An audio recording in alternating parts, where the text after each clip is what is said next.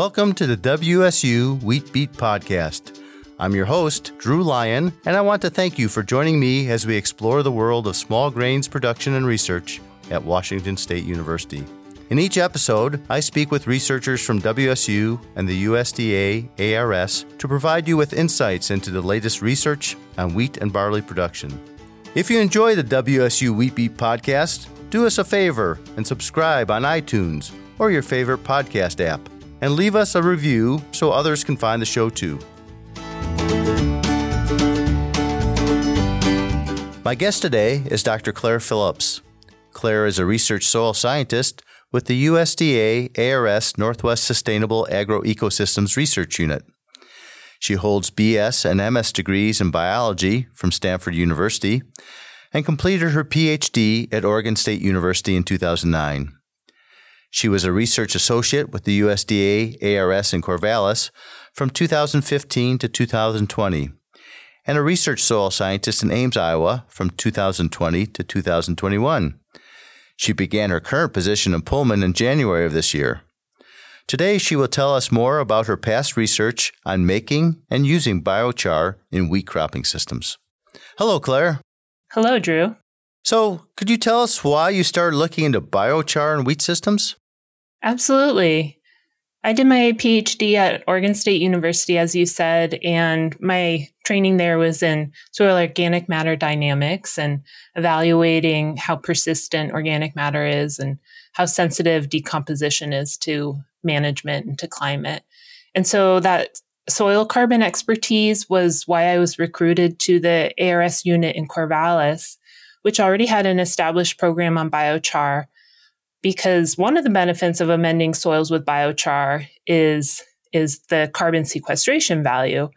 The feedstocks get converted to a form that's really resistant to decay.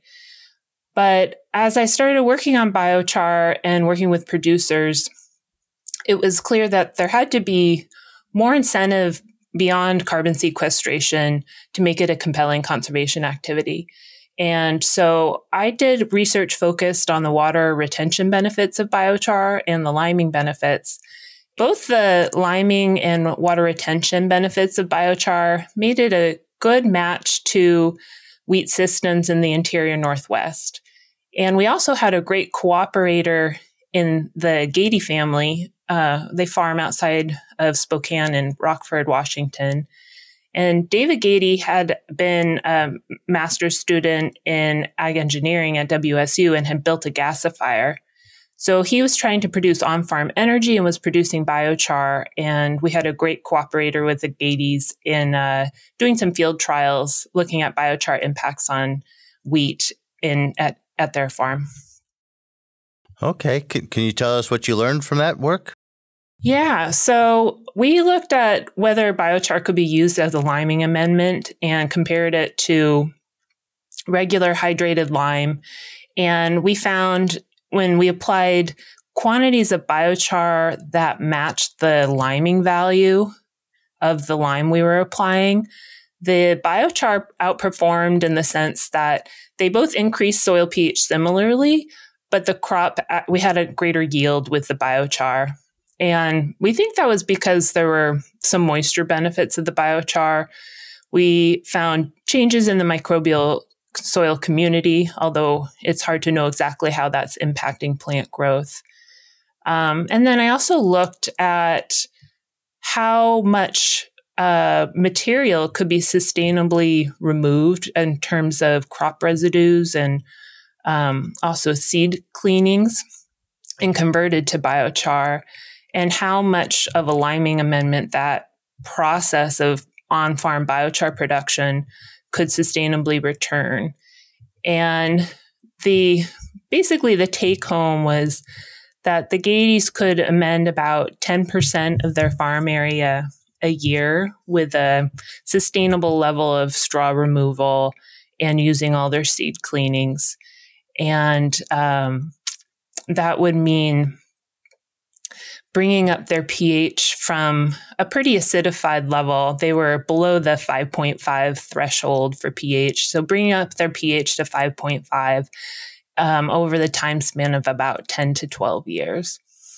So those were on paper calculations, right? And didn't account for the fact that actually producing biochar is a whole enterprise unto itself, with quite a bit of labor involved. But that would be the return on material that they could see with their on-farm gasifier.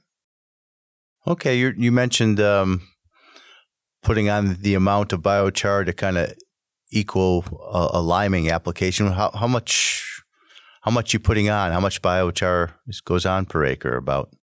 Yeah, that's a really great question. So biochars have a liming value if they have ash, right? So it's the ash component rather than the charcoal component that gives the liming value.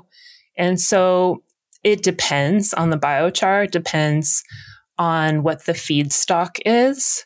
And it also depends on the charring conditions. So we know that materials like municipal compost and some of the wetter, more nutrient-rich biochars actually produce more ash, whereas materials produced from wood or straw residues tend not to produce as much ash unless they're charred with more oxygen during the production conditions. And I mention all this because there's a trade-off. If you want to maximize the amount of carbon that's turned into charcoal, that will produce a biochar with a greater carbon sequestration value. But if you want to produce a biochar with a greater liming value, then you'd create it under conditions with oxygen and you'd get less carbon in the final material. And of course, folks have been using boiler ash and, different ash materials for a long time. So this is nothing new. But with biochar systems, the idea too is to try and maximize all the value out of the production system. And so we're looking at, with biochar production, we're looking at using low value materials. And in our research, we looked at pairing ecological restoration activities with on-farm use. So pairing forest thinnings, for example, or, low value wood biomass removal with biochar production, and then putting that biochar into use where it can be where it can see the greatest benefit. Okay, so not all biochars are made the same, it sounds. So you have to know where your biochar comes from to know what optimum uses might be. Absolutely. Yeah, I like to say we shouldn't call the material biochar. We should call the materials biochars because they're all quite different. Interesting. So you also did research to evaluate whether biochar improves soil moisture. What did you find from that work? Yeah, so I did a study where I incorporated biochar into field stations that were across Oregon and Washington, and incorporated a wheat straw biochar and a conifer wood biochar at multiple rates at these sites. And so on the Palouse, it included Wilkie Farm and it also included Pendleton. They were all wheat producing sites on the east side and the west side. But the idea was to capture a range of growing conditions and soil textures. And what I found from that was much more complex than I expected. So the biochars got incorporated in the fall, and the following spring I came back and took soil cores and analyzed them in the lab for water retention curves. And those laboratory measurements told me that biochar was allowing water to be more extracted at the dry end of the water retention curve. So it meant that there was more plant available water when biochar was incorporated. However, what I saw in the field looked like biochar actually made at least one of our locations drier. And so what happened was, and this was a site in Madras in Central Oregon, which had a loam soil. What happened was the biochar increased the hydraulic conductivity, And that allowed water to be lost through evapotranspiration and possibly also drainage much more quickly at higher rates of biochar application. And so that soil actually was drier the more biochar was added in a really clear linear relationship. On the other hand, more of the water that was being extracted would be considered plant available. But it was a little bit perplexing because directly looking at the moisture content in the soil, it was drier when there was biochar. But looking at the laboratory measurements of available water content, it looked like biochar was increasing plant available water.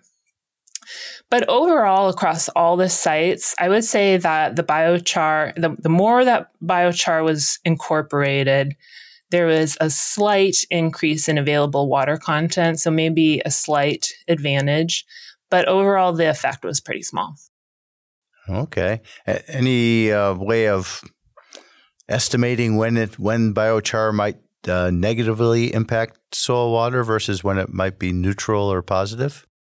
That's a good question, and I don't have an answer for that. I think when we look at biochars, but also when we look at just soil health practices more generally that increase soil organic matter content, I think this is something that's still really debated in the research world, whether increasing organic matter content actually increases plant available water. And there's folks on the Palouse doing fantastic research with soil water management. And so I think it's hard to just simplify it down to how much of a material is in the soil, whether it's organic matter or biochar. It's really about tillage and really how the whole system is managed to make water available when it's needed by the crop. So we really need to look at it with a whole systems approach. Okay, so we've talked about organic matter and biochar's effect on soil water. What about soil fertility? Did you find any improvements in soil fertility from biochar applications? Yeah, that's a great question, Drew. And I'm going to back up just for a moment and say that, the reason that biochars have so much interest in the farming community is the discovery of these man-made soils in tropical regions, in the Amazon, but also in Africa, these black earth soils where biochar was incorporated, and it's made really fertile soils over time that have often maintained a high level of fertility even hundreds of years after they stopped being actively managed. And so one of the core ideas with biochar is that we might be able to create these black earth soils here in North America, in temperate regions. And I don't know if that's the case or not. I think that's still being evaluated. But I can tell you that with the biochars that I worked with, and I focused on feedstocks that were pretty common in the Northwest, which are wheat straw, grass straws, and woody materials. Those are all materials that have pretty low fertility values. And when you convert those feedstocks to biochar, they still have pretty low fertility values. So they aren't themselves fertilizers. The question is whether they improve microbial cycling and whether they increase soil cation exchange capacity to better retain nutrients. And in those cases, we see sometimes they have improvements and sometimes they don't. In short-term studies, I did not find improvements in soil fertility. If one applies a biochar that's made from a material like poultry litter, it will have a higher nutrient value than a biochar made from woody material. And so again, a producer can pick their biochar specifically to try and impart the qualities that they're looking to manage for. So if somebody wants the biochar to have a high fertility value, they should move towards like a poultry litter biochar. But otherwise, biochars, their main value are that carbon sequestration value and also kind of immediately providing some increase in soil tilth and possibly over time improving aggregation, improving cation exchange capacity, and overall improving soil health. But I would say in my research across the multiple sites where I collected soils and with the multiple biochars that I used, really the most immediate benefit that I saw was in soils that had a low pH and where we were applying a biochar that had an high ash content. And so we were really seeing a liming effect. That was the most clear immediate effect. But I also worked with folks that were kind of early adopters of biochar. And I want to stress that when we were working with early adopters, they were using biochar within a larger soil health framework. And so biochar is one material that they're adding to soil, but we also saw producers adding compost to provide nutrients and a more readily available carbon that can support the soil microbial community. Okay, so again, it goes back to the message of know what your source of biochar is and what it might be helpful on your farm for. Where can our listeners go to learn more about using biochar in the Pacific Northwest? A great place to find more information about biochar is a website that I helped create. It's called the Pacific Northwest Biochar Atlas, and it's at www.pnwbiochar.org. And it provides general information about biochar. It also has a number of case studies from farmers and also gardeners across the Pacific Northwest. And it has within it a couple decision support tools that can help folks evaluate how much biochar they might need to add to achieve different outcomes, and allows users to select from different kinds of biochars, different feedstock materials. Or if folks have a biochar that they've tested, they can enter in the information about their biochar, and it has some calculators to help advise with amendment rates. And that tool is actually getting further developed with support from the NRCS, and eventually will hopefully help NRCS field offices implement biochar recommendations. Sounds like a great site. We'll make sure we get that website into our show notes. Claire, thanks for sharing your work with biochar in the Pacific Northwest, and welcome to the Pullman area and the USDA ARS Northwest Sustainable Agroecosystems Research Unit. Thank you so much, Drew. Thanks for joining us and listening to the WSU Wheat Beat Podcast. If you like what you hear, don't forget to subscribe and leave a review on iTunes or your favorite podcast app. If you have questions or topics you'd like to hear in future episodes, please email me at drew.lyon, that's LYON, at wsu.edu. You can find us online at smallgrains.wsu.edu and on Facebook and Twitter at WSU Small Grains. The WSU Wheat Beat Podcast is a production of Connors Communications and the College of Agricultural, Human, and Natural Resource Sciences at Washington State University. I'm Drew Lyon. We'll see you next time. The views, thoughts, and opinions expressed by guests of this podcast are their own and does not imply Washington State University's endorsement.